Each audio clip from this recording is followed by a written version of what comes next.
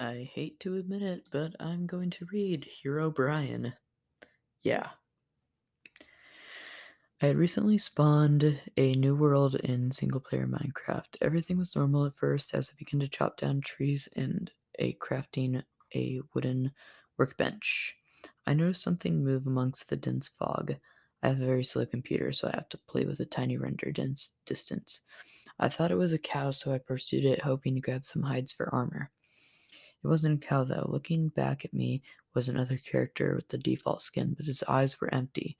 I saw no name pop up, and I double checked to make sure I wasn't in multiplayer mode. He didn't stay for long. He looked at me and quickly ran to the fog. I pursued out of curiosity, but he was gone.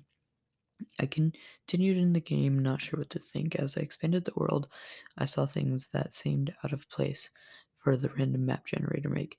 2 by 2 tunnels and rocks, small perfect pyramids made out of sand in the ocean, and groves of trees with all their leaves cut off.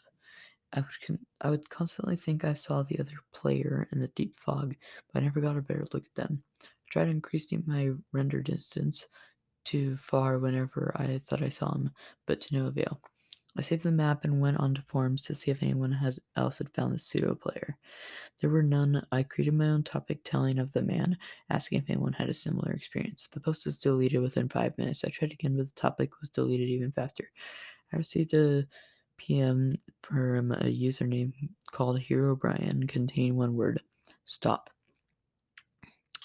When I went to look at the Herobrine's page, the page forwarded. I received an email from another forum user. He claimed the mods can read the forum user messages, so we were safer using email.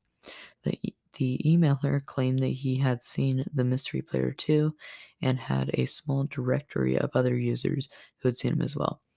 Their worlds were littered with obviously man-made features as well, and described their mystery player to have no pupils.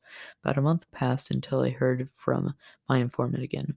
Some of the people who had encountered the mystery man had looked into the name Herobrine and found that it was frequently used by a Swedish gamer, and some further information gathering, it was revealed to be his brother of Notch, the game's developer. I personally emailed Notch and asked him if he had a brother. It took him a while, but he emailed me back. I did, but he is no longer with us. Notch. I haven't seen the mystery man since our first encounter, and I haven't had any changes to the world other than my own. I was able to press print screen when I first saw him. He was the only evidence of its existence.